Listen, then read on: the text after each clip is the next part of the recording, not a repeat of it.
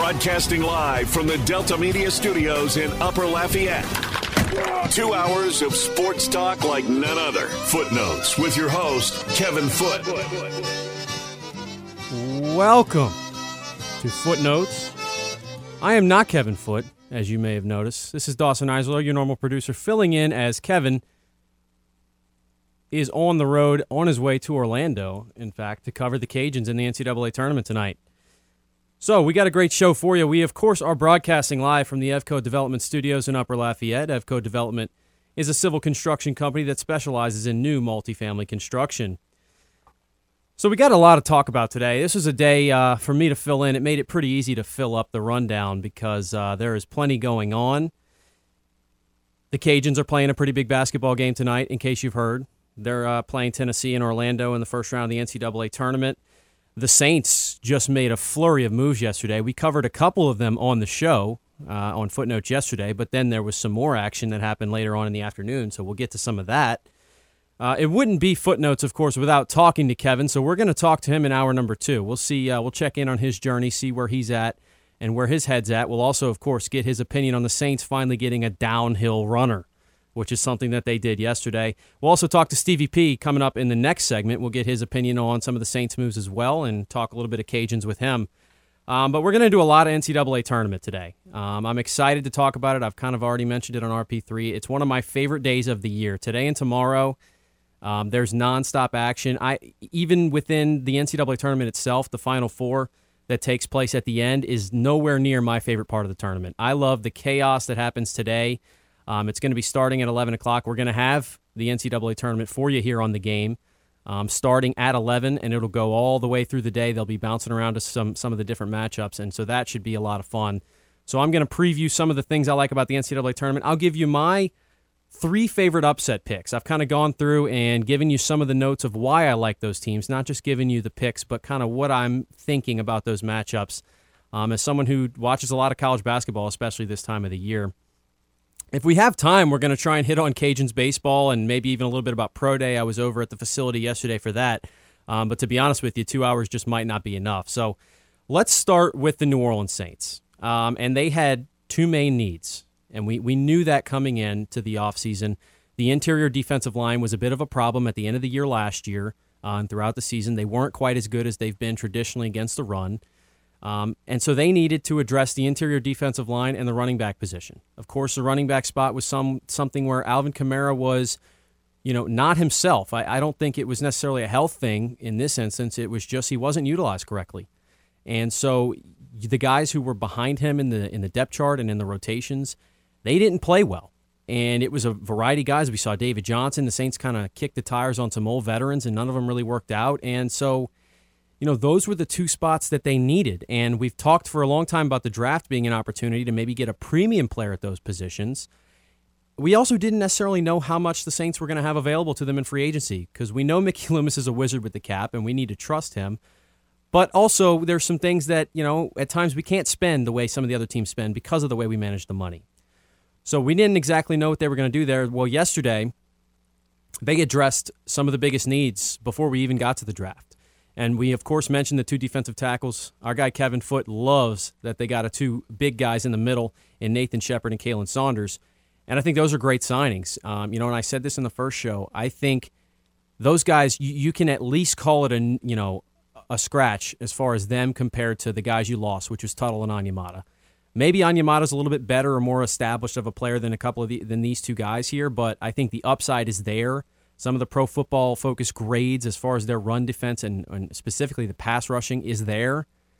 And I think the Saints did a great job. They addressed the needs, and now what you can do with that is go into the draft and maybe be more selective. Maybe search for that top-end talent as opposed to feeling like you really had to get bodies on the defensive line. Now maybe you can try and, do what the Saints always like to do and trade up to get a guy they really like as opposed to just drafting based on need. And just when we thought that was enough and that they had accomplished a lot yesterday, they went out and made a big move at running back. Jamal Williams. This is, to me, I was super ecstatic about this move, and I think there was a few different ways to address running back, and we've mentioned them on this show a lot. It was whether you go out in free agency and spend money on an aging veteran, like a guy like Zeke Elliott who's going to be coming available. You might have had to spend a little bit more for the name value there. Of course, the other option, and the one that I was kind of thinking a lot of, was the draft. The Saints have not been afraid to take running backs early on in drafts in the past, right? They took Mark Ingram in the first round. Even in recent memory, they took Mark Ingram. They took Reggie Bush, of course, with the second overall pick. They took Alvin Kamara in the third round. Now, they valued his talent, I think, more than that. And, of course, he ended up being a steal at that spot. So I figured maybe they would go to the draft route. Instead, they signed Jamal Williams, who's a guy in his career that never really had a great opportunity to be the guy. He came into a situation, he was brought in with Aaron Jones in Green Bay to start his career. He played, certainly, and was a good player, but was always kind of the second fiddle to Aaron Jones there, and, at times was frustrating to fantasy football managers of Aaron Jones because Jamal Williams always kind of lingered, right? But he never really took over as the running back in Green Bay, and it kind of made sense when he decided to depart in free agency at last season. And he went to Detroit, and that was an opportunity. You still didn't know exactly how that was going to go because they, of course, already had a franchise piece at the running back spot in DeAndre Swift. But boy, did it work out for Jamal Williams. And now, look, part of that was injuries to Swift. He couldn't stay fully healthy, so Jamal Williams got leaned on, but he put together a career year. I don't know if people realize this. Now it's kind of getting talked about by Saints fans and Saints media people because of the signing, but Jamal Williams had over 1,000 yards and 17 touchdowns last season. I mean, that is unbelievable. That's, top-level running back type numbers from a guy who still doesn't get talked about all that much. And now, look, rushing touchdowns at the running back position, that's something that will regress, right? From a fantasy football term, touchdown regression is something that's going to happen. He's not going to score 17 touchdowns this year for the Saints. But if he scored 8 or 9, I think you'd be really feeling good about that signing already. Not to mention the pressure he's going to take off of Alvin Kamara and the pressure he's going to take off of a running back room that potentially is going to be without Alvin Kamara for some unknown amount of time when his suspension comes out, right? So this is really, to me, a perfect signing, and I haven't even got to my favorite part of the signing yet, and that's the price. The Saints got Jamal Williams for $12 million over 3 years. I mean, look, I know the running back market has kind of been down in the dumps, right? And the top-level talent, the Christian McCaffreys, the Saquon Barkleys, they're getting paid, but past that, teams just aren't willing to kind of spend that type of money anymore, ever since what we saw with Zeke Elliott in Dallas. But to get a guy of Jamal Williams' caliber at the price you got him at, I think the Saints just won the day yesterday. And it wasn't a move. I saw some rumors and some people hoping that they would go after Jamal Williams. I didn't know it was actually in the works, and I certainly didn't think it was going to get done at the price it got done. So a job well done once again to Mickey Loomis and that staff. Now, look, they're not done.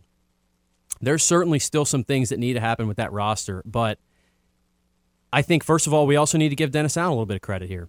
Right? And he got so much criticism last year. I was a part of that. And, I kind of said at the end of last season, if they'd have made a coaching move and fired Dennis Allen, I wouldn't have been super upset about it, right?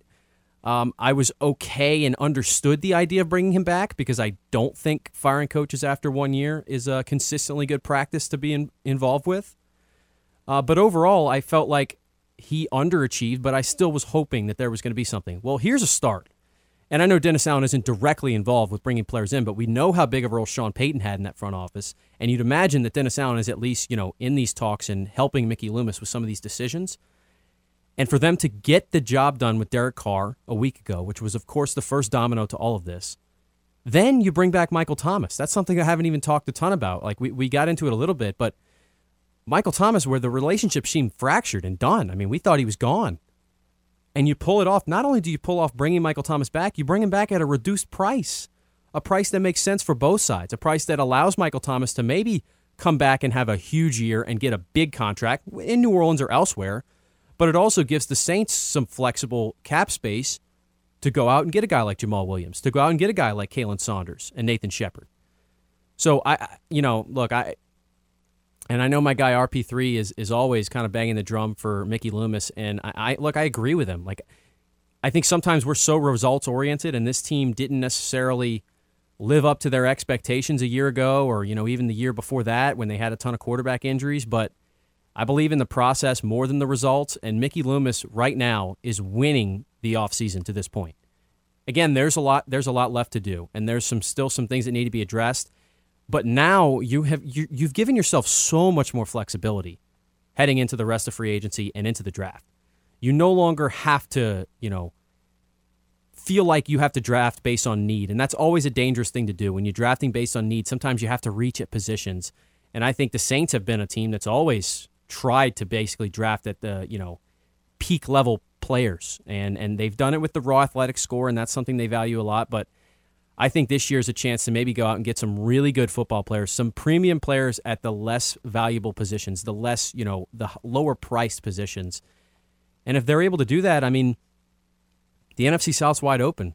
That's another thing we haven't even fully talked about. The NFC South, look, Baker Mayfield's going down to Tampa. He was, of course, rumored to kind of be in the mix for the Saints for a while. I think how well did that work out for the Saints, right? You end up bringing in Derek Carr, and your starting quarterback of other teams in your divisions now Baker Mayfield and potentially Andy Dalton in Carolina.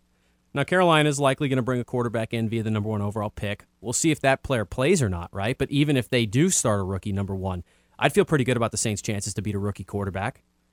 I feel really good about the Saints' chances to beat Baker Mayfield in Tampa Bay. And that leaves Atlanta. Are they going to make a move there? We saw them bring in, a guy from the Commanders and Taylor Heineke the other day. Heineke's had an up-and-down career, but of course he's not a premium high-level guy. Desmond Ridder showed some flashes. He played, I thought, a decent game against the Saints in the Dome last year. He was up against it again. He's a young player. I see some potential there, but it doesn't look like he's ready to take over an offense. So who poses the biggest threat to the Saints in the NFC South? I honestly don't know who it is. My gut would tell me Carolina because of the way they played down the stretch. And now they bring in a guy like Andy Dalton who can maybe stabilize things offensively a little bit for him. But guess what? They just traded away their best pass catcher in DJ Moore to get the number 1 overall pick. So is Carolina ready to compete with you in the division? I think maybe the argument there is how do the Saints do outside of the NFC South? Do they win enough games otherwise? But as far as winning the division, it's wide open right now. And I think the Saints are the clear-cut favorites. When the Derek Carr signing happened, I thought they were the favorites. Now a couple of these other moves that take place, both with the Saints and with the other teams in the division, I think it's clear-cut. I don't have a doubt that the Saints are the best team in the NFC South today. Now, that's going to change, right? The offseason is going to have some things that take place. I'm sure some of those teams are not done making moves. We've seen Atlanta get better at least. They've went out and spent some money. They brought in Caden Ellis, right? But overall, you've put yourself in a really good spot. And I haven't found myself feeling this optimistic about the Saints' chances, since Sean Payton and perhaps Drew Brees were here, to be honest with you. Now, all this has to happen on the field, and we know that. The division's not won in the offseason. It's certainly not won on March 16th. But you've taken some steps in the right direction. So one thing I do want to bring up about today's show is the phone lines are going to be a little bit difficult. So in case you're watching on the simulcast, I am producing and hosting today, so not going to have much of a chance to get to the phone lines. So we have an alternative. I went ahead and put a tweet up on game_Louisiana on Twitter. You'll see the Footnotes logo, and that's going to be where you can kind of leave some comments and questions you have. Can't promise we're going to get to all of them because, again, it's just that busy of a show. We're going to have a lot to talk about, but I'll try and address some of your comments and questions that any of you have and want to interact with us here on the show today. We got to take a time out. But when we return, we'll talk to Stevie P. We'll talk a little Saints, a little Cajuns, and maybe a little bit more. That's next, right here on The Game. 1037 Lafayette and 1041 Lake Charles, Southwest Louisiana's sports station. Your home for the LSU Tigers and Houston Astros. Tune in every weekday at 8:15 a.m. and 3:15 p.m. for the LSU Sports Update, presented by Tibbs Trailers here on The Game. 1037 Lafayette and 1041 Lake Charles, Southwest Louisiana's sports station.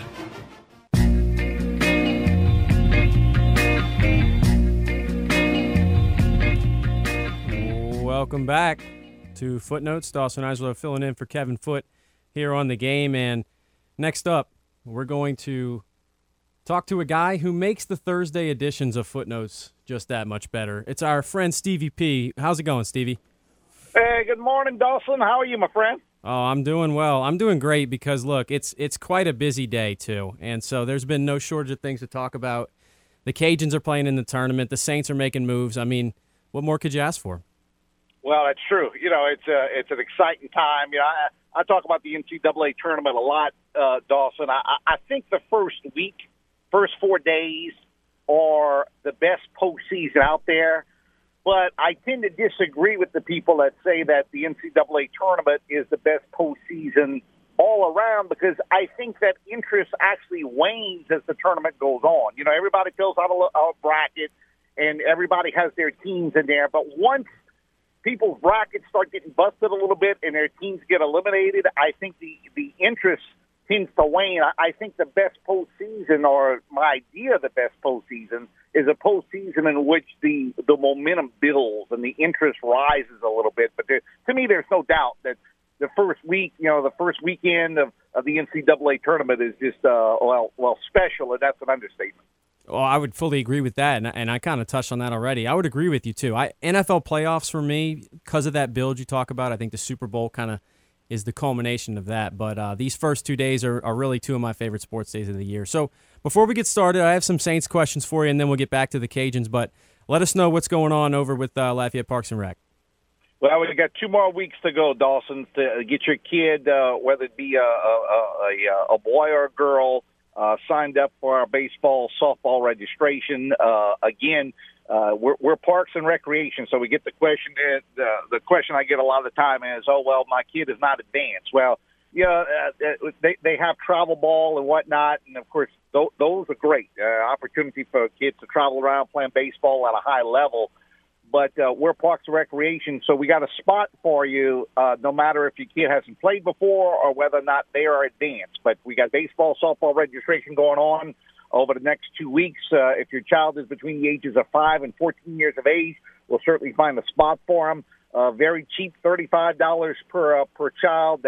You could check out anywhere around the country, and you'll see that our prices are as good as anywhere, and that's only to cover the uniform prices.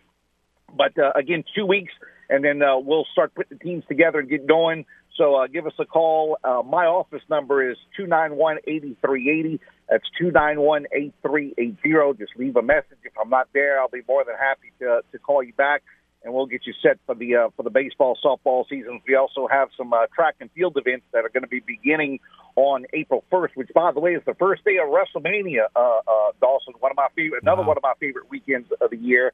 And we'll have our track events going throughout the month of April. Again, if you got any questions about the events or want to register your child, give me a call, 291-8380. Well, plenty of exciting stuff there. So let's talk about the Saints a little bit, because I just did a segment on this, and I've honestly been blown away by what Mickey Loomis has been able to do. But yesterday, we already, of course, saw Derek Carr and then Michael Thomas, and then I didn't even mention it, but Jameis Winston is back. And then yesterday he goes out and gets 2 defensive tackles and a really good running back. What are your thoughts on what the Saints have been able to do in this first stage of free agency? Well, considering the fact that they always seem to be strapped against the cap, I thought they've done outstanding. They signed 2 defensive tackles that could certainly play in their rotation. There's no question about it. Jamal Williams was a guy. Somebody asked me yesterday, said, you think the Saints would have any interest in Zeke Elliott or Jamal Williams, and my response was I think they have interest, but I don't know that they can afford them. And it was like about 45 minutes after that came the report that the Saints were going to sign Jamal Williams. And look, Williams had a career year last year. He's not going to run for 17 touchdowns in 2023, but you look at him throughout his career with the Packers and with the Lions, he's a guy that runs the ball in between the tackles. He's very good in goal line situations. What the Saints don't have or didn't have, at least prior to yesterday, is what I call a guy who's a red zone type of guy, and we view that as a receiver. But I don't think the Saints had that for a running back either. Chris Olave is an elite young receiver, but he's not what I call a post up receiver, a red zone receiver. And the Saints with Alvin Kamara, he scored some touchdowns early in his career, but he's not what I call an in-between-the-tackles touchdown guy. Jamal Williams is. So I think they made themselves a lot better. But you brought up a good point. You mentioned Jameis Winston and Michael Thomas. Las Vegas almost takes bets on anything.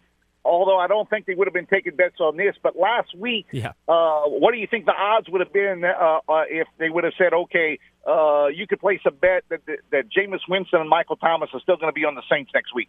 Oh, it's crazy. And, the funny thing about that, too, is we get a chance to talk to some different people who cover the Saints throughout the week this week, and all of them were just as surprised as we were. I thought maybe some of them would have been like, well, yeah, this is in the works. Everybody seems to be just as blown away, that covers the team and that is a fan of the team. So for them to go out and do that, I was stunned. But now that you have these guys in place, and we've kind of talked about how we like the signings, the NFL draft's coming up, and that's where the Saints were kind of rumored to be going in the first round. Would have been, in the interior defensive line, maybe one of the talented running backs. Do you see these moves changing how they're going to approach draft day? I think so. I do. I mentioned they didn't have a post-up receiver. You hope you have that now with Michael Thomas. You're going to have a guy that's going to run the ball in between the tackles. You have that now with Jamal Williams. You lose Onyemata, you lose Davenport, but you pick up the two free agent defensive tackles that you signed yesterday. The Saints put themselves in a position to really draft the best available athlete. You hear that term, but it's nice to say, but sometimes, if you don't have a linebacker or you don't have a cornerback, and you think that maybe an offensive lineman is a better player than those guys on the board, but it's hard to pass on a need, especially if a guy can come in and play right away. But I really do think that the Saints have put themselves in a position now to draft the best player available, which is what you want to do anyway. The idea to me of free agency is to really solve all your quote-unquote needs and then draft the best player available, and that's another thing that the Saints have done here. Well, yeah, and don't be surprised, I've already said it a little bit, if Mickey Loomis can't help himself but to trade up the way he always does. Now that he has a little more flexibility, you might see them try to go up into the first round and get a guy they like. So let's switch gears a little bit and talk Cajuns. It's been an exciting week. We've basically tried to break this down from every different angle we could, but Bob Marlin's team achieved so much this year, and yet now they're coming into this tournament with the idea that the job's not done. They've got a chance, and I don't think the matchup was the best one they could have gotten, but I don't think it was the worst. So where do you stand on how UL's chances look against Tennessee tonight? I think their chances are fairly good, Dawson. To be honest with you, Tennessee is the favorite. They should be the favorite, but the Cajuns could win the basketball game. And I hate to sound so simplistic about this, but they just got to make shots. If they make shots, they're going to be right there in the game. The last time that they won an NCAA tournament game, the Cajuns, was the 91-92 season when they beat Oklahoma, and they won that game. They would play in Tempe, Arizona, and they couldn't miss. People coming off the bench on that team was Michael Allen. Michael Allen wasn't even a starter. He came off the bench on that team, and Todd Hill and Tony Moore. And those guys came off the bench and were hitting threes and hitting shots like it was not. Tony Moore had just an incredible game. And I get it. There's a lot that goes involved into getting shots, spacing offensively, coming off screens, transition, defense that creates transition. It's simplistic to say, well, they have to make shots. But right. Because there's a lot that goes into it. But yet at the same time, that's what it's all about. If they're able to shoot, 45% from the floor, they got a chance to win the basketball game. So I'm like you. I look at the matchup and I say, it's not a matchup that I look at and say, boy, that's a great matchup for the Cajuns. But it's not a matchup that I look at and say, man, some crazy things are going to have to happen for the Cajuns to win. I think it's about what I expected, and I think that their chances are at least decent tonight against Tennessee. Well, one of the storylines that we've talked about this week and has been a big focus for the Cajuns is Greg Williams. Of course, Greg was so good for stretches this year. Was really your best offensive player at one point during conference play. He goes down with an injury. He plays in the first half of the championship game, but doesn't really have a lot, and they go ahead and sit him in the second half. We know he's going to play. He's going to be out there, but how much of a concern is it for you if Greg Williams goes out there and has a similar situation to the championship game where he just can't go and you lose him maybe midway through this first half? How much do you think that changes things for the Cajuns? Well, I think it changes it because he's going to have to give him some minutes. I'm not expecting, 32, 35, but I'm expecting some minutes from Greg Williams. I think one of the big differences between this team this year and last year, and of course last year they had a great run at the end of the year, But, Greg came in and, it was a lot expected of him, and he played out of position last year, Right. and he's more of a chew. He's more of a wing player, and he's just looked a whole lot more comfortable this year. And, Themis Fultz has done his job at the point guard position. But the other thing that Greg Williams does is provide defense. We know what he can do offensively, but if you look at him defensively, he's a guy that you could really put on the opposition's, first or second option from a scoring standpoint, and he could really, really shut them down. And, your brain kind of knows where you're going offensively. Defensively, you have to react to what the other guy's doing, and I think that's going to put a little bit more pressure, obviously, on his foot, on his legs, and that's a concern for me. Again, he's not going to have to play 32 minutes tonight, but I think they're going to need at least 20 quality minutes defensively from Greg Williams tonight to be able to win the basketball game. I would tend to agree with that. I'll get you out on a fun one. If this team is able to get the job done against Tennessee tonight and all goes well, do you see any Cinderella qualities of this team about making a run past tonight's game if they were to play like a team such as Duke in the second round, or do you think one win in this tournament's best case scenario? Well, that's a great question because I think they match up better with Duke. Number one, I think the ACC is overrated this year as a whole. It just is. Certainly. You hear Duke, and I don't want to make it sound like they're a bunch of donkeys because they're good.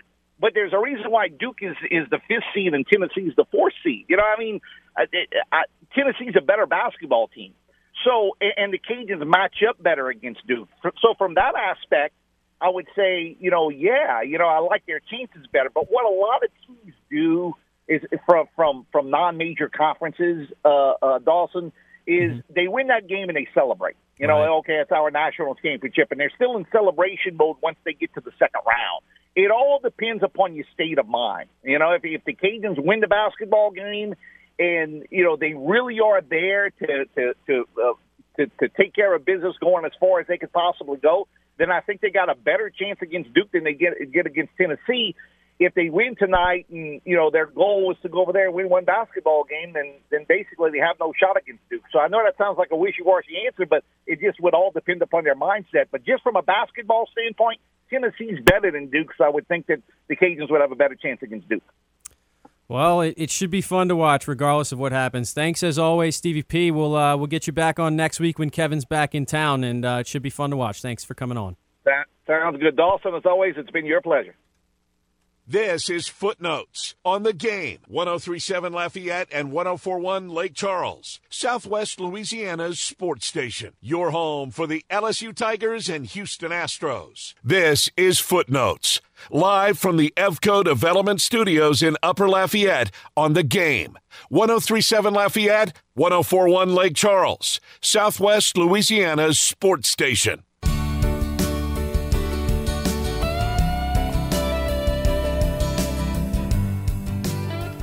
Welcome back to Footnotes. Dawson Iserloh filling in for Kevin Foote, who is on his way to Orlando to cover the Cajuns, of course, playing in the NCAA tournament tonight against Tennessee, and hopefully playing again on Saturday. We will have to see if that becomes the case. Now, we've done a segment already on the Saints, and there we talked a little bit both, Saints and Cajuns with Stevie P, but I want to get back to the NCAA tournament a little bit here. As I've kind of been telling you all, this is really the 2-day stretch in which I thrive. I absolutely love the NCAA tournament, specifically the first two rounds, and I fully agree. I kind of mentioned that already.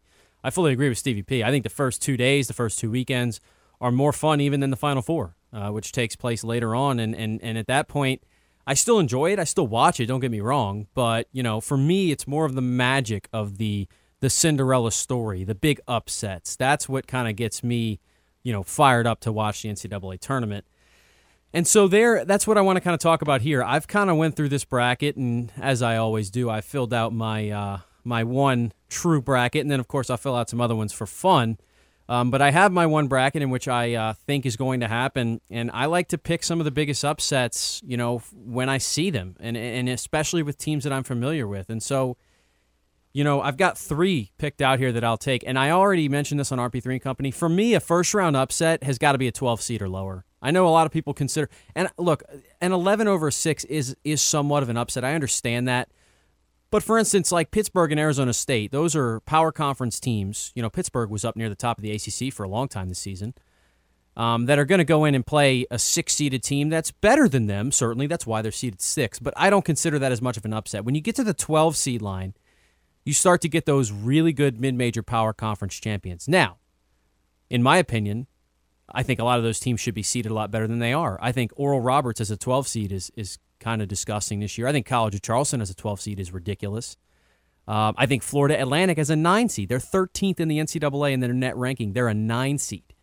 So I think some of that seeding is certainly unfair, but those are the bigger upsets where, you know, people don't believe in the non-power conference teams. So those are the ones that I like to focus on. And I'll start here. I think Drake's going to beat Miami today. I really do. You know, and that's been one, and we had Lee Sterling on RP3 and Company today. He kind of thinks the other way around. He thinks Miami's gonna be able to win that game. Norchad Omier, of course, is a Sun Belt transfer. He went to Arkansas State and, you know, kind of played really well against the Cajuns, to be honest with you, while he was there. That game's actually tomorrow, by the way. I said today. So tomorrow, I think Drake is going to beat Miami. Miami's a good team, but I do kind of buy into the ACC being a little overrated, that idea. I really do. And you know, as someone who follows Florida State basketball, having gone there for, you know, my graduate studies, I saw a good bit of ACC basketball this year, and it's definitely a down year. And so Miami was one of the better teams in that conference for much of the season, but I just don't know how much stock I'm putting in that. I think Omier's a great player, and he's a game changer. And he's hurt. And, you know, look, they're saying the reports are that he's going to play and he might be feeling pretty good. But when you rely on a guy the way that they've relied on him at times, and I know, look, they have guard scoring. They certainly do. They have guys who can score other than Omier. It's not like they rely on him. But he's so important to them defensively. Averages over a block a game. He's their leading rebounder by far, and it's not even close. So even though I think Miami's got other ways to score, I worry about them defensively in this matchup. And Drake happens to be a team that I've gotten to see. So, you know, I've kind of talked about this on our YouTube channel this week with my mock draft. And, you know, I like to draft in those types of things players that I know a little bit more. So you might see a few Sun Belt Conference players since of, you know, how much I watch UL football. You might see some more SEC guys that I see more often, you know, just being in this area and watching that. And in the NCAA tournament, sometimes those upsets that I like to take are teams that I've seen play. And Drake happens to be a team I've seen play a couple of times this year. I saw them play against the Cajuns early on in the season, and that was the Cajuns. You know, it was kind of maybe a measuring stick game at the time, right? That was their first loss of the year, if you'll remember, and they had gotten off to a hot start in non-conference play, but so had Drake, and they went on the road, and it was kind of a here we go, let's see what we have this year type of game, and they competed. It was a close game throughout, but Drake was kind of in control. You know, they never really pulled away until the very end, but they were kind of in control. And they've got a guy, Tucker DeVries, who can just flat-out score. He's their leading scorer. He's a coach's son. His dad happens to be the head coach of the team. He's a guy who you can tell that when he plays because of how cerebral he is and how smart he is with the basketball. He's going to fill it up for them, and like I just think they have, you know, kind of that mentality also. And again, a team that probably feels they should be a little bit higher seed than they are. You know, they played in a pretty good conference this year and then won it, and they dominated the conference tournament. They won every game in the Missouri Valley Conference tournament by double digits, and that's a conference with some good teams, you know, and of course some really competitive teams. They were able to run through that tournament, and I think they're playing with a level of confidence against a Miami team that, again, may or may not have their best player at his 100% capabilities, or if not their best player, certainly one of their best players, their best defensive player, their best rebounder. So I like Drake, you know, and it's interesting, too, the spread of that game. And, again, I don't like to bet, but I like to look at spreads and kind of think about how that impacts the matchup. Like, what does Vegas know that I'm not thinking about here, or maybe the other way around? You know, what am I thinking of that maybe isn't factored into the spread? That spread's down to 2 points last I checked. So that tells me something. That tells me that, you know, Vegas either – and, look, Vegas spreads can move, of course, based on how the money comes in and something like that, so that can impact that, but – they're saying it's going to be close. I agree with them, and I, you know, put the ball in Tucker DeVries' hands at the end of that game, and let's see what happens. I like the Bulldogs.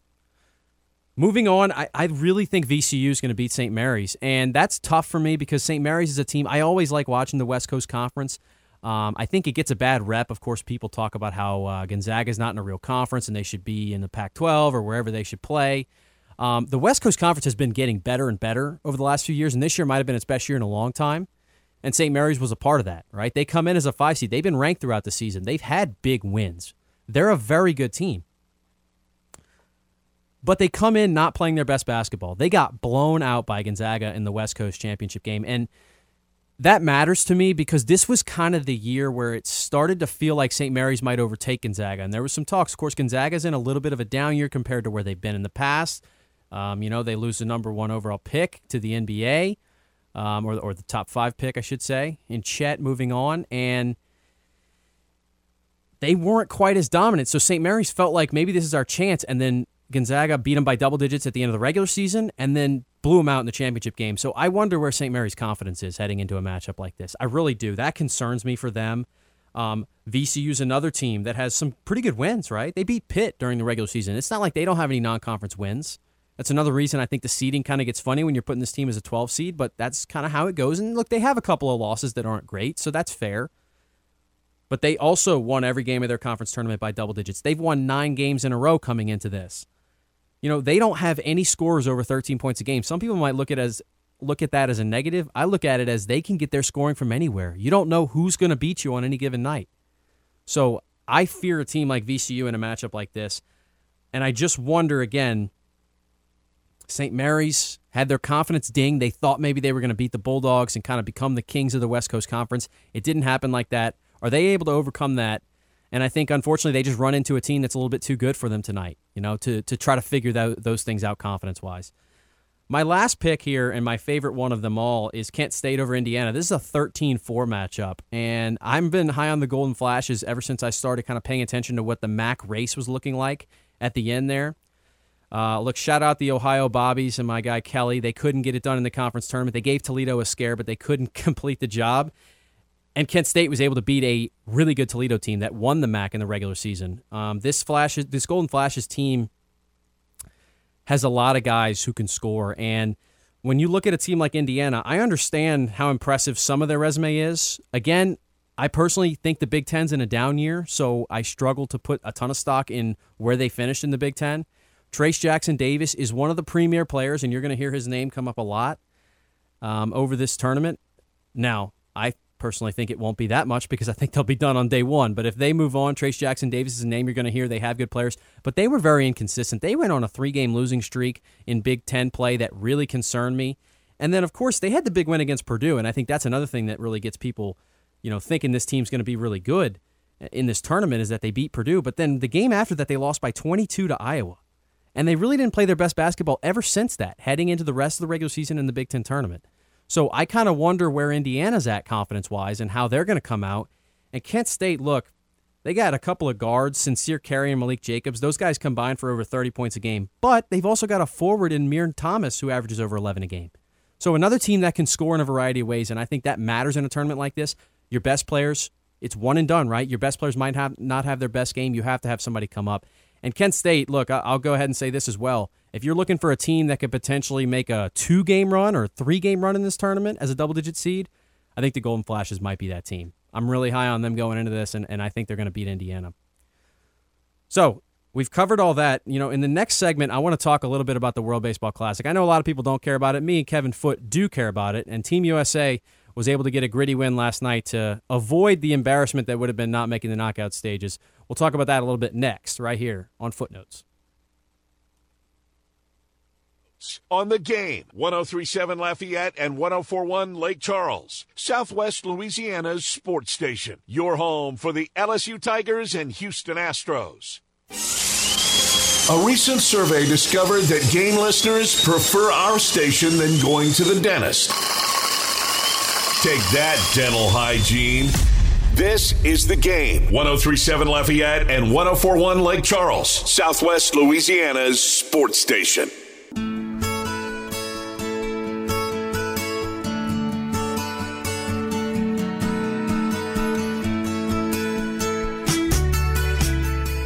Welcome back to Footnotes on the game. Again, Dawson Eisler filling in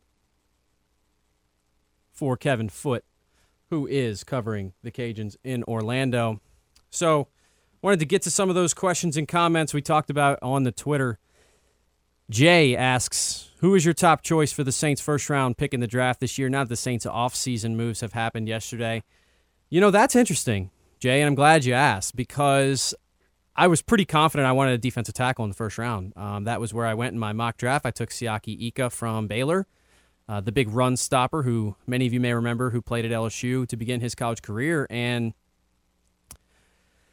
you know, now that they've kind of addressed that, the first place I would have went was running back. Oh, maybe one of those premium running backs. We'll kind of get one of those guys in the building. Well, they went out and got Jamal Williams. So not to say you can't address defensive tackle or running back now, but it's interesting. So for now, I'm still leaning kind of the defensive line. You know, I know Saints fans are overtaking defensive linemen, specifically edge rushers from smaller schools that are, you know, have great athletic scores but not a lot of production. But I think maybe you try and do something like that. We also have BRZ Sports Show asks thoughts on Pelicans basketball the next 3 games: 2 games against the Rockets, 1 against the Spurs.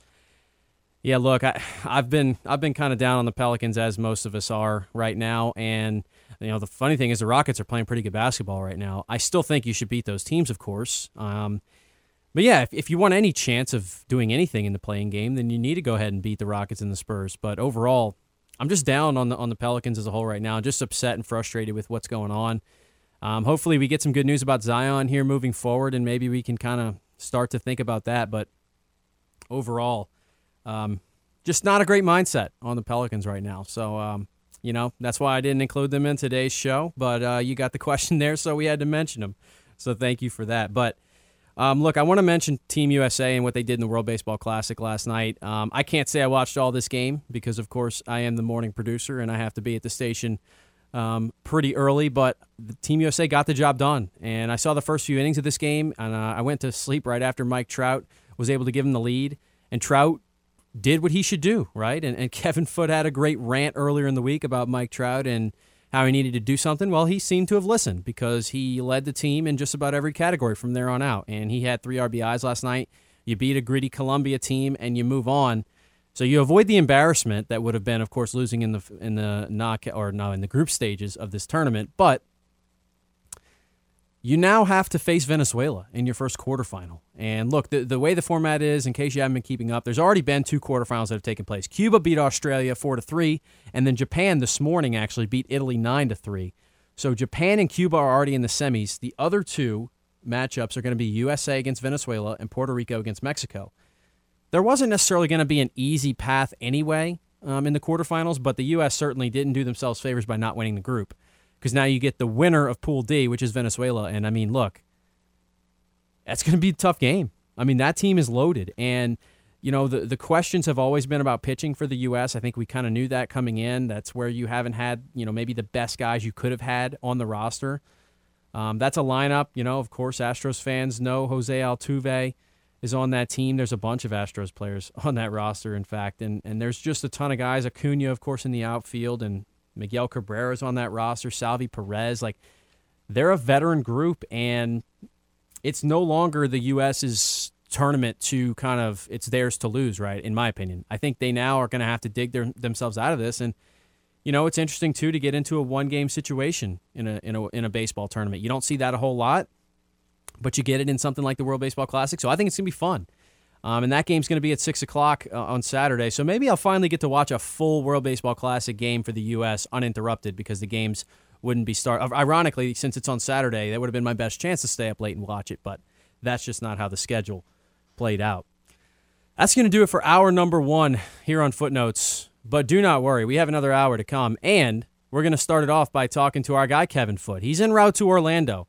He is ready to cover the Cajuns. We're going to get an update on his travels. We'll see where he is. I'm not sure if he's made it to Orlando just yet or if he's still en route. And we're, of course, going to talk Saints with him. We're going to talk Cajuns. We'll probably have him on for the first 2 segments of hour number 2. So that's all coming up next right here on The Game. Broadcasting live from the Delta Media Studios in Upper Lafayette. 2 hours of sports talk like none other. Footnotes with your host, Kevin Foote. Welcome back to hour number 2. Dawson Eisler filling in for Kevin Foote here on Footnotes. We want to remind you, of course, that we are broadcasting live from the Evco Development Studios in Upper Lafayette. Evco Development is a civil construction company that specializes in new multifamily construction. Covered a lot in hour number 1. Hour number 2, we're going to kick off with the man himself, the usual host of this show, Kevin Foote, who is on his way to Orlando. Kevin, how is it going? How has your trip been so far? Pretty good. A little. I got some advice on what road to take last night, and of course, I went with the GPS and regretted it. So that's. But other than that, it's going good. I'm about to be in a matter of a few minutes in your old stomping grounds of Tallahassee. Oh, well, there you go. Unfortunately, There's nothing exciting going on for the men's tournament with the Knowles, but the women's team is in the tournament, so I'm sure Tallahassee will be buzzing with that. Yeah. So, we talked about it yesterday on the show when the defensive tackle news came, because that was still while we were on the air. And, of course, you were a big fan of that. I was a big fan of that. But then they might have went out and topped themselves after that because Jamal Williams gets signed. I mean, I wouldn't say out of nowhere, but I hadn't heard a lot of serious rumors about it. So you got to be excited. You got a downhill runner. Oh, beyond excited. Of course, it's hard for me I'm traveling and I'm trying not to text and drive because you're not supposed to do that. And they keep flooding my phone with this, and then I'm like, I can't even process this right now, but no, it is very exciting. Again, I don't know what took so long to address this issue, but the beauty of Jamal, he had a really good year this year. So, the beauty of him is he is a downhill runner. He is what I wanted and more. What I wanted all of last year is to get someone who's had some time at least of being a number one running back and knows how to handle the load, but isn't in a situation where he can, demand, the ball and be a full-time starter. And so, this is just beyond what I was hoping for. I think it's tremendous. Well, and something that I kind of started looking at, and I know the Lions didn't use him in that way last year, but he's also a pretty proven pass catcher. So you're not getting a guy that's only a between-the-tackles runner. He's not an elite back, but he's a pretty good all-around running back in the league, in my opinion. He is, and he's he seems like he's a little quirky. You remember he had interview last year. Nothing bad, just kind of funny and quirky. So he might fit in perfectly with 41 and them back there. But no, it is that is tremendous. They obviously had a plan, and now they've, like you said, are the two need areas that we were talking about. They normally do a good job of at least addressing the quote-unquote need area so they don't feel like it's a must-have. And now, if they really want to pick, I still think they ought to get another running back, whether it's a free agent or a rookie. I'd rather a rookie because it's just cheaper, and it's a rookie kind of a position. And now if they want to go out and get a tight end, they can, or hopefully address the safety position because that's the last area that I'm and really an offensive guard. I think I'm even more. I was open to the idea of picking an offensive guard before in the first or second round, but now I'm really open to it. Well, yeah, and that was going to kind of be where I went next because when we kind of addressed it with the defensive tackles, that gives you more flexibility. I still wouldn't be opposed to taking a defensive tackle in the first round if it's the best player that they think is on the board. But you bring up a good point. Do you now kind of shift it? Do you think maybe offensive line? Do you think – it's really funny. Now they can kind of do whatever they want, and I guess that's a good thing because you can now chase value instead of chasing, need. Right. And, again, I think they were already somewhat in that position because, like we've been saying, that unless they just really feel like they need an edge rusher, and there's plenty of edge rushers out there, potentially. The problem with that many edge rushers is only certain percentage of them are going to work and a certain percentage of them are going to be bust, and you just have to hope you don't get the bust like Davenport was. But other than edge rusher, unless they just really feel like they need one badly, they're going to be going after positions where you can get the first or second or third best player at that position in the draft. at 29 or 41, where as opposed to other positions where you'd be getting a sixth, seventh, eighth guy in those spots. Well, I'm not sure if you saw any of it. Did you get a chance to watch any of the Cajuns baseball game against Mississippi State last night? I did not. When I got where I was and I stayed in the Destin area last night, I just, Right. I looked at the box score and saw that they got 10 hits, saw that 9 of them were singles, saw that they left 9 guys on base. They've been struggling to get hits with runners in scoring position, and had some good pitching performances, and just kind of coulda, woulda, shoulda kind of game it looked like. Yeah, I would agree with that, and I kind of mentioned it. They come up in the 9th inning down 2, and Ben Robichaux, who had 2 hits all of a sudden out of nowhere, he hits a double, and you get the tying run of the plate. A couple of guys get out, and then John Taylor gets called out on a pitch that was a foot outside and high, and the guy's throwing 97. Like, I don't know if you agree with me, but when a guy's throwing 97, he can't get any help off the plate. Like, you can't be helping that guy, and that's what they were doing. This guy, and I mean, John Taylor, look, and we got to talk to John Taylor the other day. He's a funny guy. I mean, he just looked like you're really going to call me out on a 97-mile-an-hour pitch, a foot outside and high? Yeah, I did not see that part. No, that is, like I always say, give them a Snickers if they're hungry. It'll satisfy them for a little while. Well, and I think that it's interesting, too, now as we turn the page, and we'll talk a little bit about this before we move to basketball, is it's conference play. Like, it doesn't feel like it's conference play already, but it is. And you got to play an Arkansas State team that maybe isn't going to finish at the top of what we think is going to be a pretty competitive Sun Belt, but it's time to go now if you're the Cajuns. And I don't know if they're fully settled with the lineup. Now, Coach Deggs told us he was going to do some things with the lineup. You were going to see some guys play that you maybe hadn't seen a lot. We saw Landry Wilkerson start last night, and, Amadi was in the lineup. It was a couple weird things like that, but maybe that's Deggs. Do you think that's Deggs being confident in his lineup that wasn't that lineup, the lineup we've seen before? Or do you think he's still unsettled and we're going to still see this kind of shuffling going on in conference play?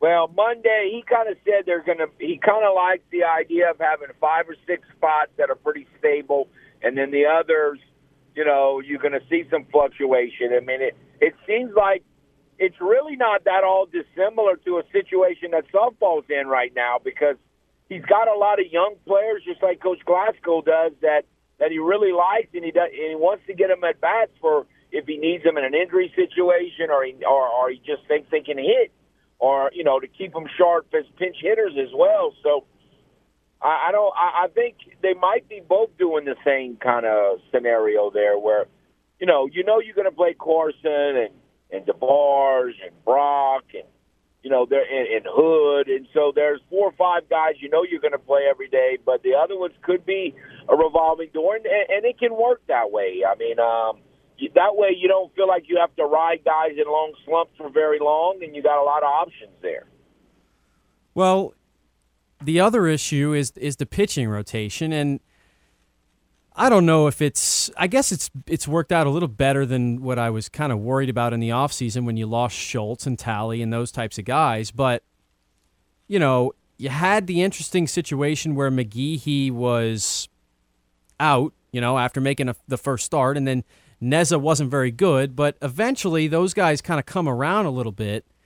But also we saw Brendan Moody pitch an inning last night. So, did that surprise you, and do you think that means maybe they're going to shake things up in the rotation? I know, Deggs hasn't really mentioned the idea of that. Maybe it's just getting him an inning of work on a Wednesday, but I thought it was kind of strange that he came in at the end of that game. Yeah, I think it could be just like a bullpen inning. I kind of still like this. I don't think there's any way McGee can start this weekend, or that would surprise me anyway. So I kind of still would expect Moody to start. They might do Jackson on Saturday and Moody on Sunday. That's work true. It that way.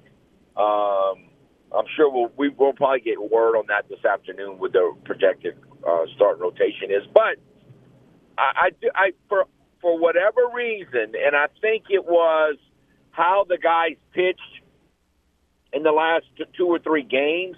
But I feel better now than I did a week ago about just the overall pitching staff, especially the bullpen. I still don't know.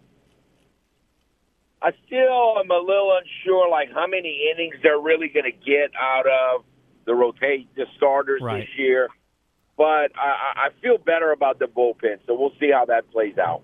Well, and as it worked out, Moody actually only threw 7 pitches. Now, that was a full inning. He was just efficient. I kind of wonder, I guess, maybe if he'd have gotten up to 15, 20, if he'd have just been pulled regardless. But, we didn't end up finding out.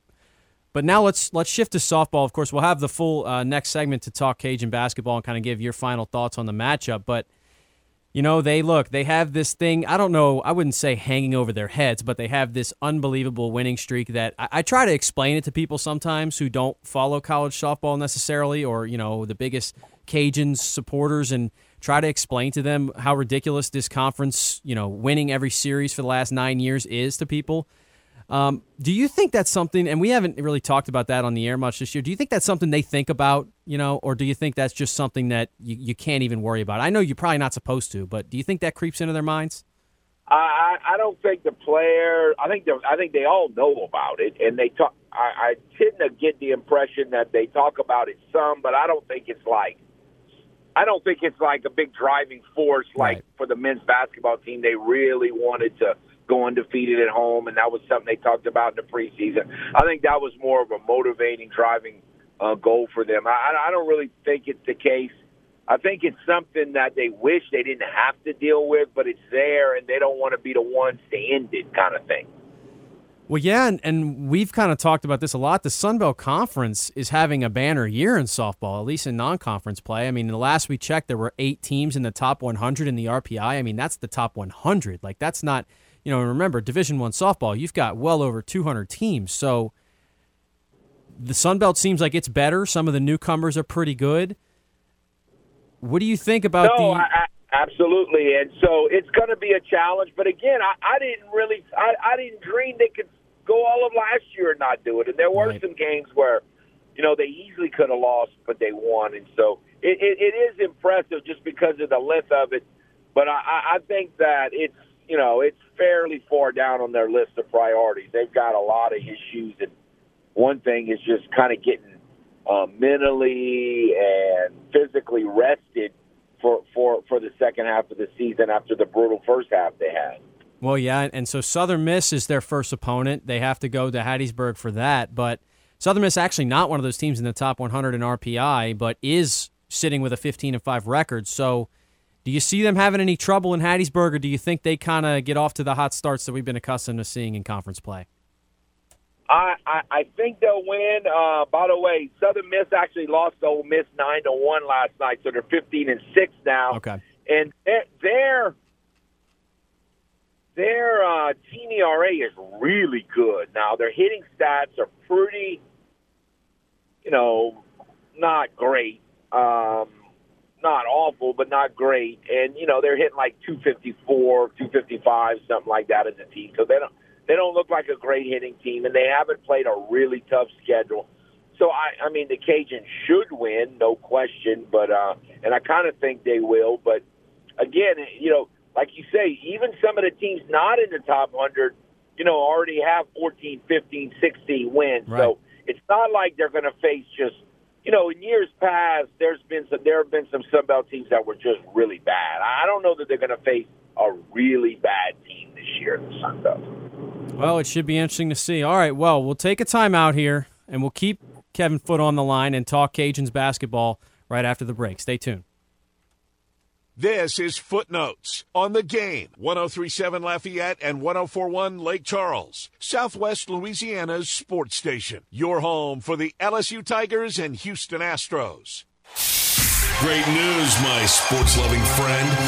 No more aimlessly searching for sports talk love by swiping left or right.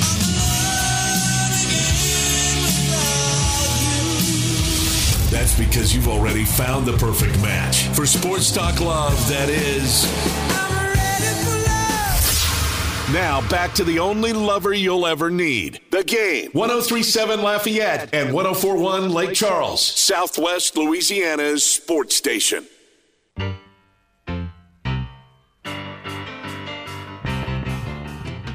Welcome back to Footnotes once again. We'll bring Kevin back on here, and I wanted to ask you, Kevin, did you end up filling out a bracket? I don't know if we got confirmation on this.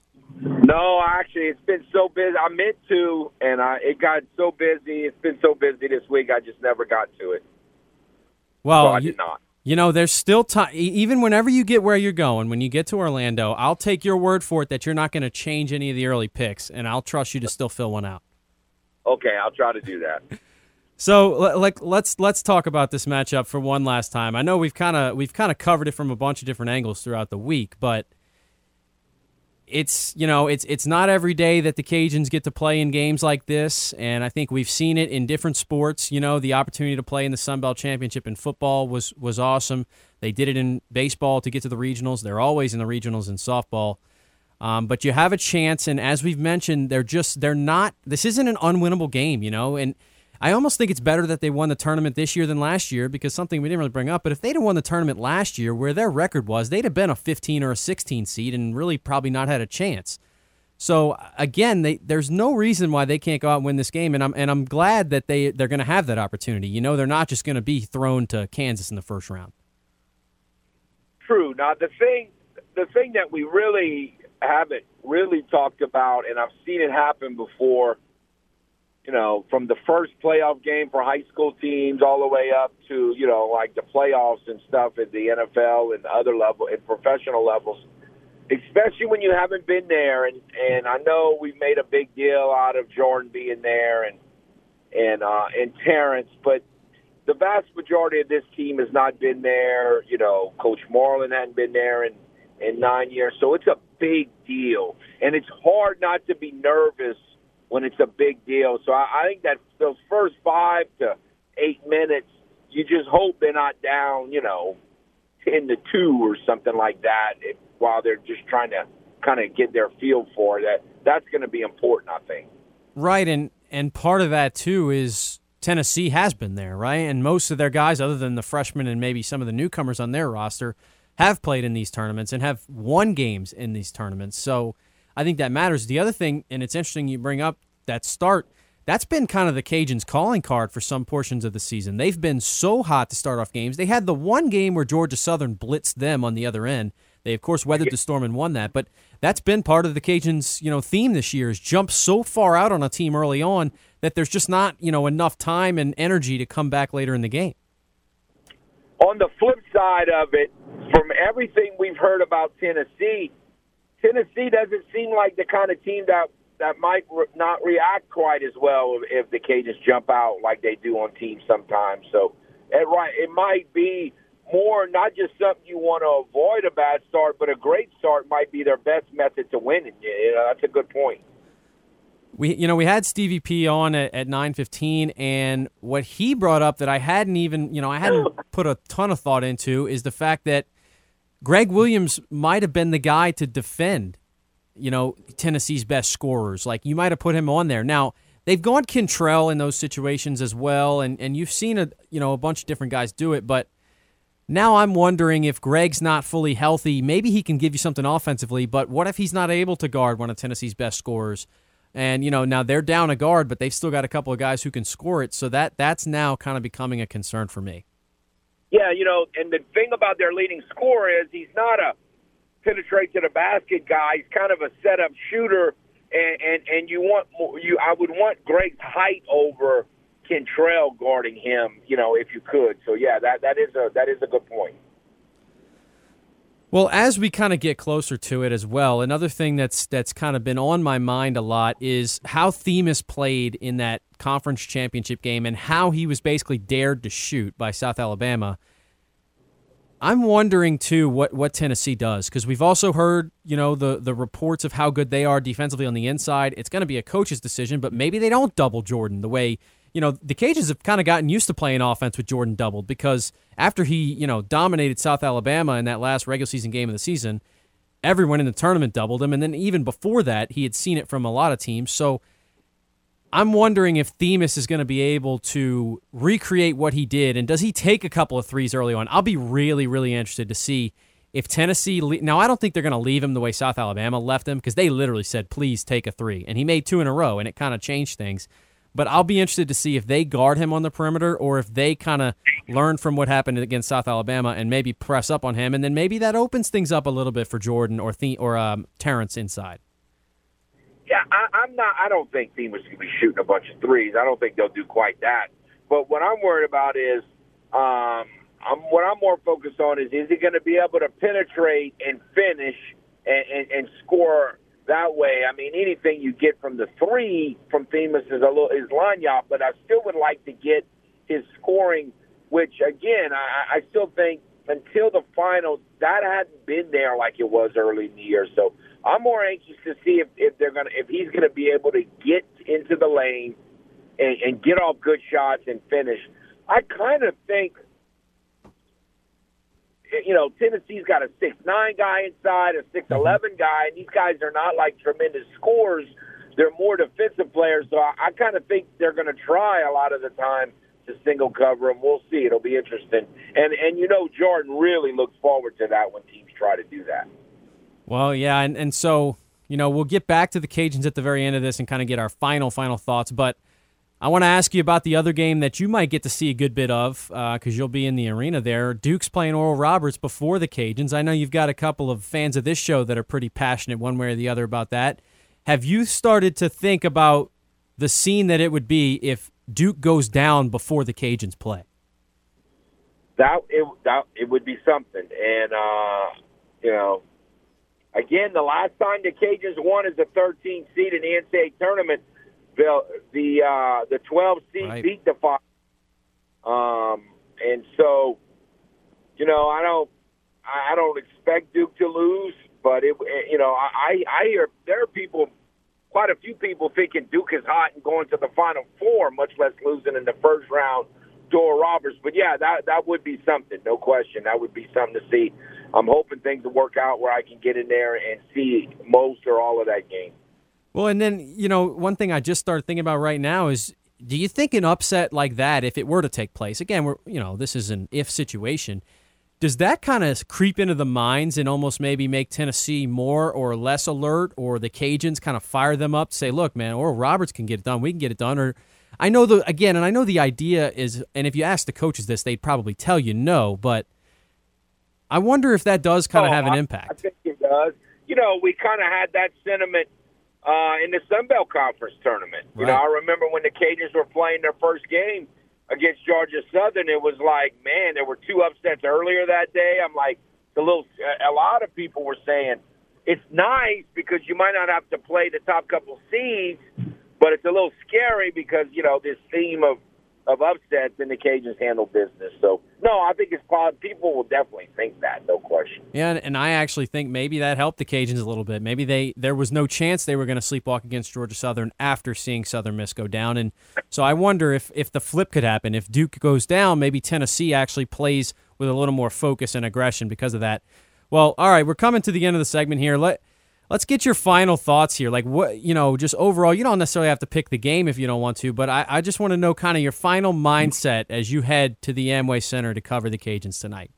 I just really like that they had this week. One of the things that concerns me in teams that have, goals, like the Cajuns started, they had a goal the minute that they lost to Georgia State the year before in the finals. We're going to get back there. And when you have that goal and that, it's like a mountaintop for you, when you get to that mountaintop and achieve it, it's almost like you breathe easier and it's human nature to just kind of be satisfied with it. And so now I think they've had this week to get some of that out of their system, and they've kind of got a new fire and a new goal and a new mountain to climb, and hopefully that's really going to help them here. Again, I think if they can make, we're just throwing out numbers, but I'm saying 7 or 8 threes or more, I think they have a legitimate chance as long as Jordan can get you at least, between 15 and 20 points. If he does more, tremendous. And I think they have a tough time winning if they don't do that. I understand about all the issues Tennessee's had, but I'm still worried about being able to consistently score against them. All right, well, I'm excited about it. I know you're excited about it. It should be fun, safe travels, and I'll try and keep holding it down for you while you're gone here. No, great job. We appreciate it. And just, if things go bad today, just think we got a downhill runner. That's true. So we can get through it. This is Footnotes on the Game. 103.7 Lafayette and 104.1 Lake Charles, Southwest Louisiana's sports station. Your home for the LSU Tigers and Houston Astros. This is Footnotes, live from the EVCO Development Studios in Upper Lafayette on the Game. 103.7 Lafayette, 104.1 Lake Charles, Southwest Louisiana's sports station.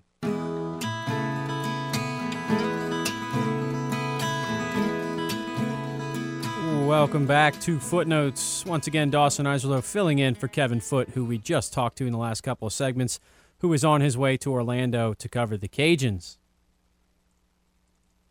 You know, I've talked already a lot about the NCAA tournament. Now, look, it is I think it's appropriate. It's Thursday of the NCAA tournament, one of the best sporting days of the year in my mind. And we're, of course, going to be airing those on the Game after the show. So I think a perfect time to kind of just talk some more about it. Again, if you've been trying to get in on the phone lines, I apologize. I'm doing a little double duty here as hosting and producing, so it's just feasibly not really an option to answer the phones during the show. But again, we have had some comments over on our Twitter account, so we appreciate for that. And we have another one here, and it actually brings me into what I wanted to talk about next. So Chris asks, how about the slate of tournament games in Orlando today? The potential for 4 upsets at one site. And I think he's right. And so thank you to Chris for bringing that up. I think it's awesome the way that it worked out for the Cajuns. Of course, they're one of those teams playing in Orlando, and we've already talked a good bit about that one. But that's where, as we've already talked a little bit about, San Diego State playing Charleston, Virginia's playing Furman, and then, of course, tonight, as we mentioned, Duke is going to play Oral Roberts, and the Cajuns are going to play Tennessee. Those are all 5-12, 4-13 matchups, which I've hinted at this. Those are my favorite games to watch because those are the ones that it really means something when those teams pull off those upsets because almost always those are mid-major conference championship teams. You might have a couple of, every once in a while you might have a difference there. If maybe an unexpected power conference team wins a conference tournament, they're a 12 seed. But for the most part, you're having mid-major conference tournament champions who had to win their way in. And they're playing really good power conference teams that aren't the best teams in the country, right? But are still formidable and certainly can make a run. Like 4 and 5 seeds have made deep runs all the way to the Final Four, of course. But those are just my favorite games to watch. And I think all of those, I mentioned it on RP3 and Company earlier in the week. Like, I think every single 12 and 13 seed has not only a chance, but a pretty good chance to win this week. Like, I wouldn't be shocked if any of them happen. Obviously, all of them won't. It's not going to happen that all of those, and I wouldn't even say more than half necessarily. But I don't see anywhere the matchup is so skewed in one direction or another to where it's not possible. Charleston's, look, they've won 31 games, and I think sometimes people underestimate the value of that. And we had, our guy Lee Sterling on RP3 and Company talk about the history of power, non-power conference champions who win 30-plus games being so good in these tournaments. Like, there's something to being that dominant, even within your own conference. Because remember, when you're in a conference with these other teams, generally those teams have similar resources, similar, financial abilities, similar, facilities and everything like that. And to be that dominant against the ones of your kind in your conference, like, that's just incredible. There's, of course, a couple of conferences. Like, Gonzaga is not really built the way the rest of the West Coast Conference is. But I think that really shows something. So, no, I agree with Chris on that. Charleston, Furman, Oral Roberts, and Louisiana, they've all got a shot. Oral Roberts is another one. That's a team that's won 17 games in a row. They went 18-0 in Summit play. And when a team is just not used to losing games, like Oral Roberts right now doesn't know what it's like to lose a game. They haven't lost a game in months. And that matters. Now, you could look at the other side of it and say, well, they haven't been tested too much. That concerns me. They've played some close games. They've played some games that they won by 3, by 4, by 5 points within this run in the Summit League. So, I just think Oral Roberts is a team that Duke probably wasn't super happy to see, show up on the ticker. Again, there weren't great options. I think all those 13 and 12 seeds are pretty good. I've already, done a swan song on Kent State today. But that's going to be intriguing. So I wanted to kind of talk here in this segment about the overall picture of the tournament because I haven't really spoken big picture. I've talked about some upsets, and of course I've given love to the mid-major teams and the Cajuns as I like to do. But let's kind of talk about each region here for a little bit. Alabama's the favorite of the whole tournament. They're the number 1 overall seed. They're in the South region. And look, there's no way around it. Like, Alabama's had the issues they've had this year have been off the court. and everything that's been involved with some really, difficult to deal with legal cases that haven't been black and white, right? It wasn't like they had a player who was specifically charged with a whole bunch of crimes, and we've had a couple of those in college basketball this year that were, different scenarios. But overall, they have their guys playing. It hasn't caused, of course, there was the player who was directly involved who has been dismissed, but Brandon Miller is still playing. All those guys are playing. It's just been strange that it hasn't affected them on the court, right? Like, when you're dealing with college-age kids, you'd expect something like that to maybe impact them, and it hasn't. They've been that good.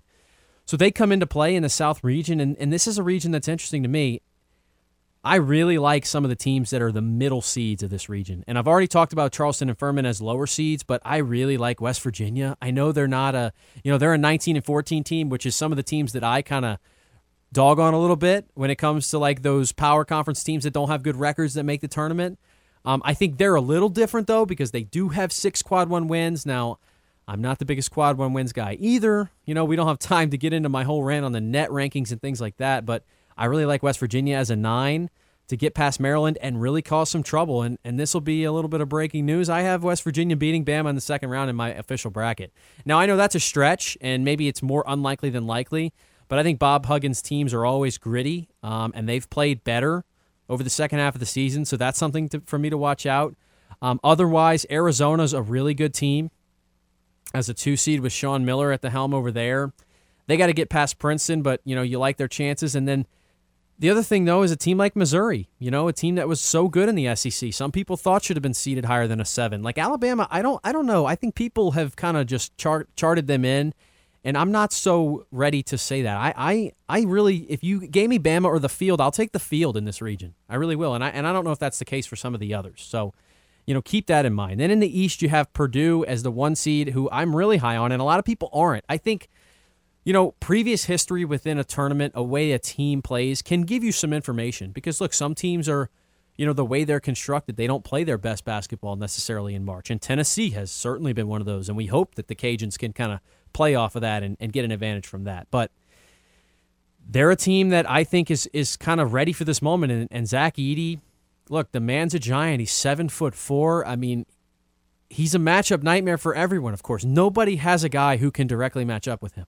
Now, there's different things that you're going to do, and they've lost games this season. It's not like they haven't. So it's not like they're an unbeatable, dominant team. They have 5 losses, but I like Purdue. I like a big man in these types of tournaments that, shooting can go hot and cold, but you give me a guy inside, and I'm not saying, Zach Edey's not the greatest scorer we've ever seen from the inside, but I like some of the things they can do defensively, kind of grind out a win if they have to, or they can score it at times. So I really like Purdue, but they do have a pretty tough bracket. Now, Marquette is a 2 seed that I think is not getting nearly enough love in this tournament. I think some people look, and I get it, when they play, Marquette plays in the Big East, and especially down here, we don't tend to focus on the Big East as much, and it's a basketball conference, but they don't play football, so we're not as familiar with the names. Like, Marquette's 28-6 in one of the best conferences in the country in the Big East, and I think that matters, and I think that's a team as a 2 seed that I think they're going to be a really popular. I wouldn't be surprised if they're the most commonly picked 2 seed, to be upset early, whether it's the first, second, third round, things like that. But I like Marquette making a long run. I really do. Then there's Kansas State as a 3. And so my theme thinking about this week that's been interesting for me is the Big 12. The Big 12, to me, was far and away the best conference in America this year. There's so many good teams. 7 out of 10 of them made the tournament, and a bunch of them are near the top 15, and you have them as, 1, 2, and 3 seeds. So there's 2 ways to look at it. One, you think that's going to translate, and you think they've been battle-tested. They've played great teams all year, and they are that good, so they're going to be really successful, and a lot of their teams are going to make deep runs.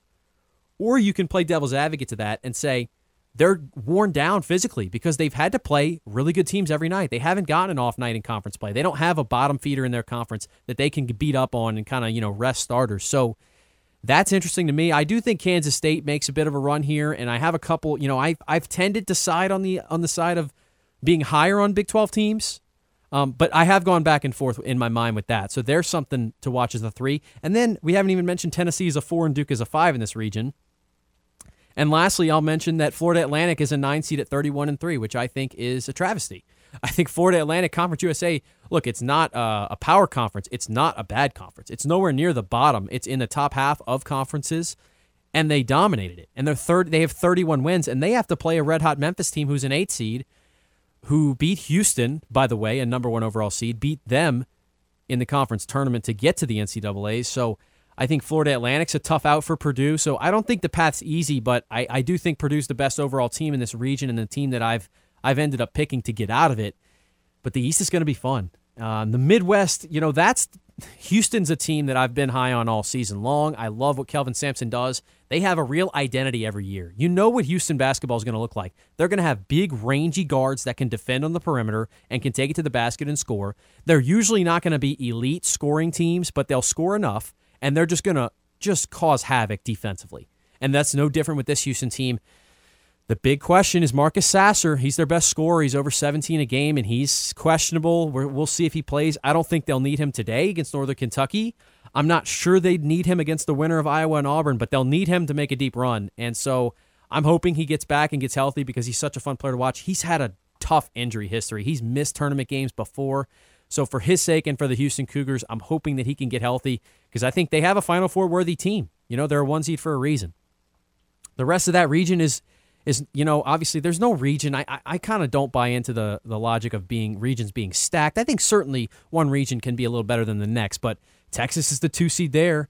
They fired their coach midseason, and it seemed like it didn't affect them at all, kind of like Alabama. They just played through the adversity, and they're a 2 seed. They're a dangerous team. Miami's an interesting one because of what I already said with the injury to Omier. This is a tough one, but I think Houston gets out of that region. It's just going to be whether they can stay healthy, though. And if Sasser doesn't play, then I would obviously kind of feel a lot worse about that. And lastly, in the West, Kansas is the 1 seed here. Kansas is the defending champs. They're the been-here-done-that team of this region.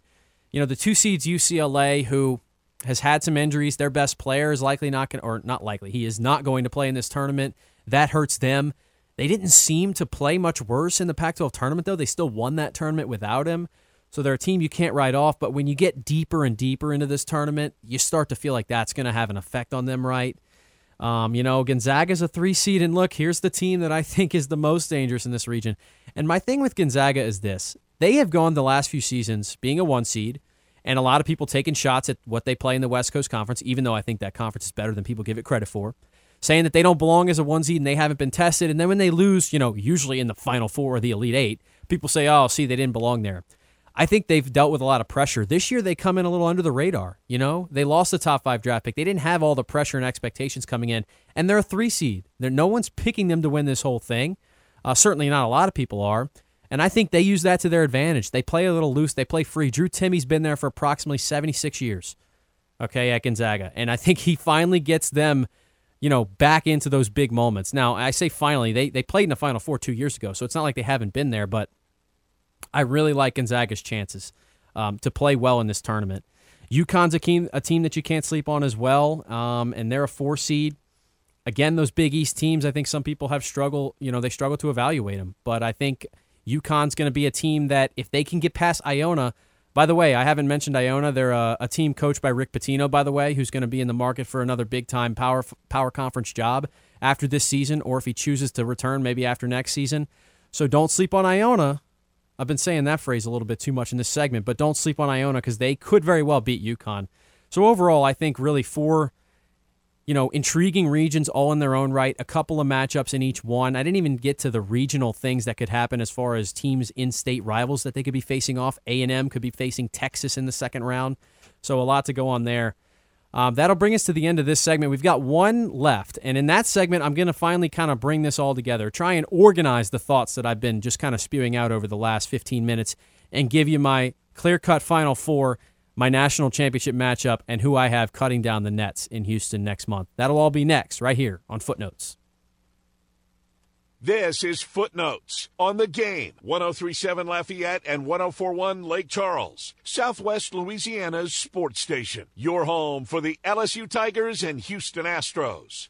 Go subscribe to the Game's YouTube channel at The Game Louisiana. That way you can check out the latest original videos and more shenanigans from the Game. 103.7 Lafayette and 104.1 Lake Charles, Southwest Louisiana's sports station.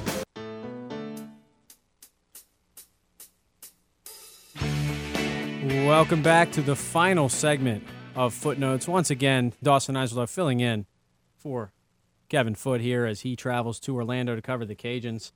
I want to thank you all for tuning in today, and we've got a little bit more time here to talk about the NCAA tournament. Again, it's one of my favorite things, and so I've spent a good bit of time. I've watched, probably about as much college basketball as ever this season, and I prefer the college game to the NBA game. I know I've kind of tried to explain this on RP3 and Company. I like college sports more than pro for a few reasons.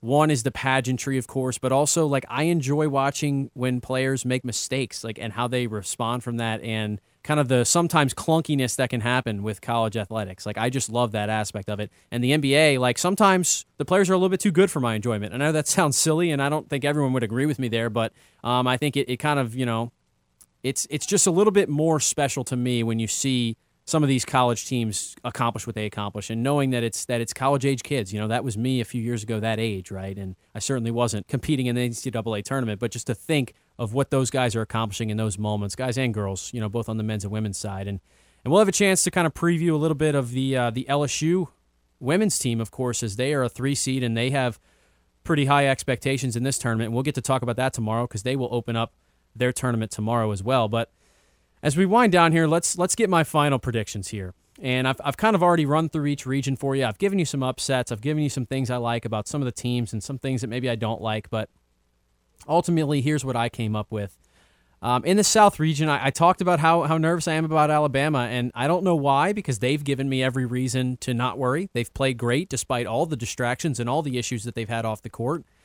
But at the end of the day, I think maybe it finally catches up to them in this tournament, and even if not, I do think the SEC's been a little down this year, and so I kind of, the same way I'm so high on the Big 12, I hesitate a little bit with the SEC. It was a good conference as far as RPI, and they were second to the Big 12, but I do have a bit of concern there with them. So I see them going down, and this is kind of a region for me where I think it's the next best team that survives it is the one that will get through, and for me, that's Arizona.